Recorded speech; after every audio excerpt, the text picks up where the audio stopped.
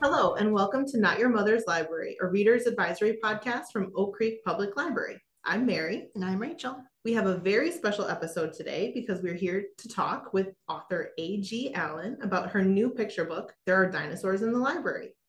This is a richly illustrated picture book for children ages 4 to 10. It's Library Day, and Mrs. Barker would love to take her class for a visit, but it will take some creative thinking and imagination to persuade a distracted student named Alyssa to get with the program. When Mrs. Barker reminds the class that there will be dinosaurs in the library, everyone, including Alyssa, is eager to go. Boy, are they surprised and a little frightened when the library transforms into a Jurassic playground. With wonderful illustrations by Octavio Cordova, Rachel and I both love this story. It was just published on September 30th, so be sure to check out a copy to support the creative team. A.G. Allen is both a storyteller and a teacher, as well as a traveler. She's been to 14 countries so far and is calling us today from her home in Mallorca, Spain. Thank you so much for coming on the show with us, A.G. It's my pleasure. Well, I'm going to get us started with the first question. So I was perusing your website, which is fantastic, by the way. I love the design. Thank you. I read in your author bio that this book is closely based on a dream that you had about having a group of students in a library where the dinosaurs jumped out of the pages. That must have been wild, and clearly the inspiration stuck with you. So could you tell us a little bit more about that? Sure. It was about 6 years ago, and I had this dream. And I was a child in the dream, so I was one of the characters, but I was a child, and I watched these dinosaurs jump out as the teacher opened the book. And I just remember in the dream being so delighted and thinking this was so much fun. So when I woke up, I just wrote the story down, but then I just put it on the shelf. I didn't really think much about it, but it was so vivid in my imagination that I had to write it down. About in December, I graduated with the master's in creative writing, and I had started a novel, as you do for your last project, but then I realized I didn't really want to do that novel. So I thought, well, I want to do some sort of creative project. So I turned back to this story, and then it just took off from there. What a neat idea. And throughout this book, we see so many different types of dinosaurs. Some we know and love, and some that were new to me at least. When writing the story, how do you pick which dinosaurs to include? And because everyone has one, which is your favorite dinosaur? My favorite is probably Velociraptor. So that's my favorite dinosaur. Yeah, I from Jurassic Park. I like the fact that they were smart. They worked in a team. They communicated. So I like that about them. But I picked the two most popular ones, the T-Rex and the Velociraptor. The other ones, really, I looked them up on the internet. So I just started searching for dinosaurs. I looked at pictures of them. I thought what would be kind of cute and fun for the kids. And that's how I picked the dinosaurs. Very cool. I think my favorite is probably the pterodactyl. Yeah. I think I'm going to piggyback off of you and say the Velociraptor because you're right. They're so smart and they're just so cool. My favorite parts about the story is actually the character Alyssa, which is really funny when you take into account the fact that the first thing out of her mouth is, I hate the library. Kids, right? But we see her go through a bit of a journey. And I thought that you write these characters really believably. Is Alyssa based on one or some of the students that you've taught in the past, or is she purely from your imagination? I think she's purely from my imagination. I teach high school students and I teach middle school students, but mostly high school in the last 8 or so years. And I just knew that I wanted someone that was a little feisty and a little belligerent. And so that came to be. I didn't really base her on anyone. And my forte in writing and creative writing is characters. So I always come up with the character before I come up with the storyline, with the conflict, everything. The character just kind of springs to life, fully grown in my head. So I can see them, I can hear them. So when I sit down to write, I have their voice in my head. Speaking of characters, the librarian's iconic line takes place once the cast has reached its peak. Before then, we don't really see her in the midst of the action. Is she not able to see the dinosaurs like the class can, or is this just a regular day for her? I know I would be just as overcome as the children if I saw dinosaurs in my library. A regular day for her. on that character was based on, even though I didn't give her a lot to do, because I wanted the focus to stay on the kids and Mrs. Barker. But that character is based on a real librarian that I work with in China, Mrs. Fistonage. And she and I used to chat all the time. And that's exactly how she would have responded. She would have carried on with life. She's New Zealand, so she would have had that accent. And then she would have yelled, just remain calm, children. So, yeah. That is perfect. That's cool. So I have to know, what was it like collaborating with an illustrator as talented as Octavio Cordova? I did stalk their art station and their Instagram accounts. Just wow, their style is so gorgeous and vivid. Isn't it? I chose him specifically because of his style. So I went to a platform. My daughter works on a platform, so that's how I knew about it, called Upwork. And so Upwork has creative people on there.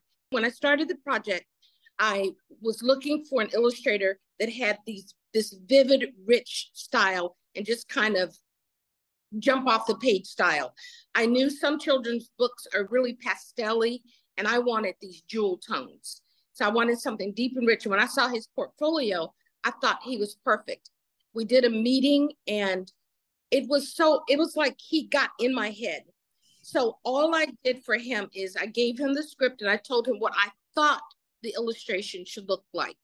But all of these images and everything you see, those were from his imagination. And I think what was the best part that I didn't realize I was getting was how expressively he illustrates. So you see the expression on the children's faces, on the dinosaurs' faces, and I just really loved it. So it was really a dream working with him.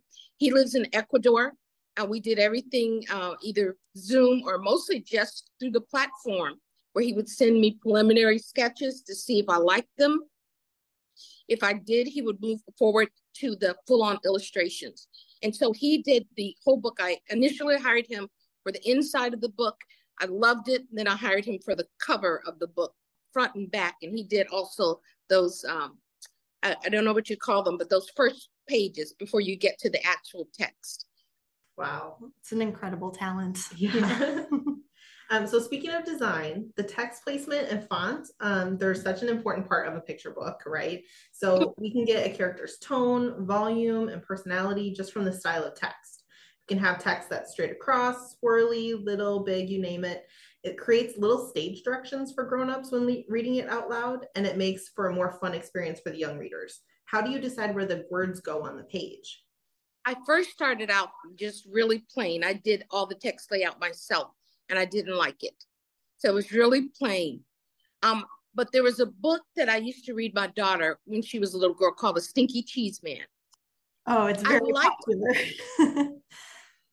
Font crazy, and they were big, and they were little, and this, and they were that.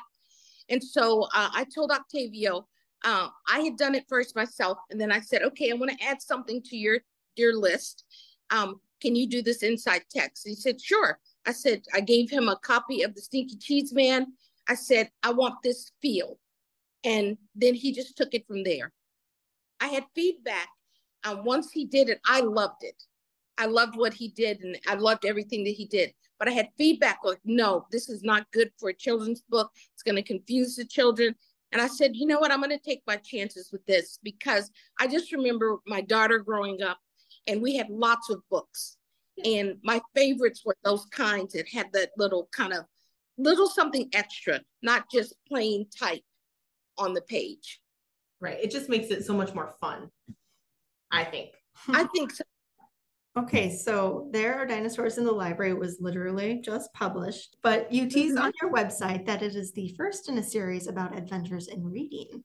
Can you give us any hints as to what's coming next? I didn't dream it, but I was just sitting around daydreaming, and I came up with the next one. No, I know what it was. I was on a plane.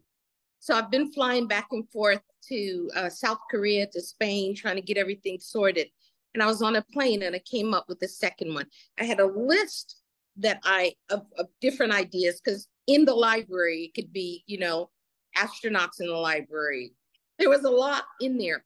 And so on a plane, I came up with, I think they're going to be cowboys in the library. So I've written that story, but I want to give this some traction, give this some time to be out there for a little while before I come out with that one. Definitely. Yeah. I wanted things that are fun and that I think kids will be interested in. And so for me, Cowboys in the Library is something I thought, I know kids have a lot of other things. I'm kind of dating myself. However, I think that those kinds of stories where they can pretend will be appealing and that have action in them. So that's why I chose that. I agree 100%. Yeah, me too. So this book is joining so many other wonderful stories in kids' picture books. So apart from your new book, what is a picture book title that you would recommend everyone read and why? Let me think here. I just read a whole bunch of them this summer. One about the Billy Goat's Gruff, a new version of it that I thought was fantastic. And what else did I read this summer? You have to forgive me. I have a terrible memory. You too. It's fine. But there's so many good ones. Oh, there was one about, it was a lady and a dog, and a man and a dog. And they each had dogs that didn't match them. And people would say, why does the big lady have the little dog? And why does the skinny man have the big dog? And then they met and decided to trade dogs. But the dog, it didn't work out. That one was really cool too. So forgive me for not knowing the titles. That's okay. We can look them up and we can always link them too. Yes, yeah. We're librarians. That's what we do. Right. It's all now. I have an Instagram. I covered them on my Instagram page. Sure. Yeah, I can look through that. That's everything we have time for today, listeners. We hope that you enjoyed this episode. Please check the show notes for a list of everything we just talked about, as well as a link to AG's website and socials. We ask that you subscribe and rate the podcast if you like what you hear. As always, you can reach us through the Oak Creek Public Library website or Facebook page by sending messages to @OakCreekLibrary. Thank you so much for coming on the show with us, AG. Until next time, happy reading. Bye. Bye-bye.